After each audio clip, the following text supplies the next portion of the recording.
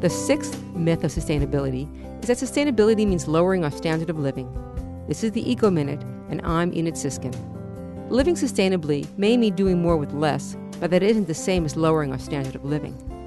According to Paul Hawken, one of the founders of the sustainability movement, as quoted in Scientific American's Earth 3.0, once we start to organize ourselves and innovate within our mindset, the breakthroughs are extraordinary.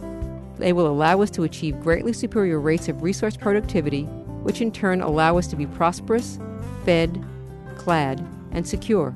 He and many others agree that the innovation at the heart of sustainable living will be a powerful economic engine, raising, not lowering, everyone's standard of living. For more information, go to wuwf.org and look for the Eco Minute under the program's drop-down menu.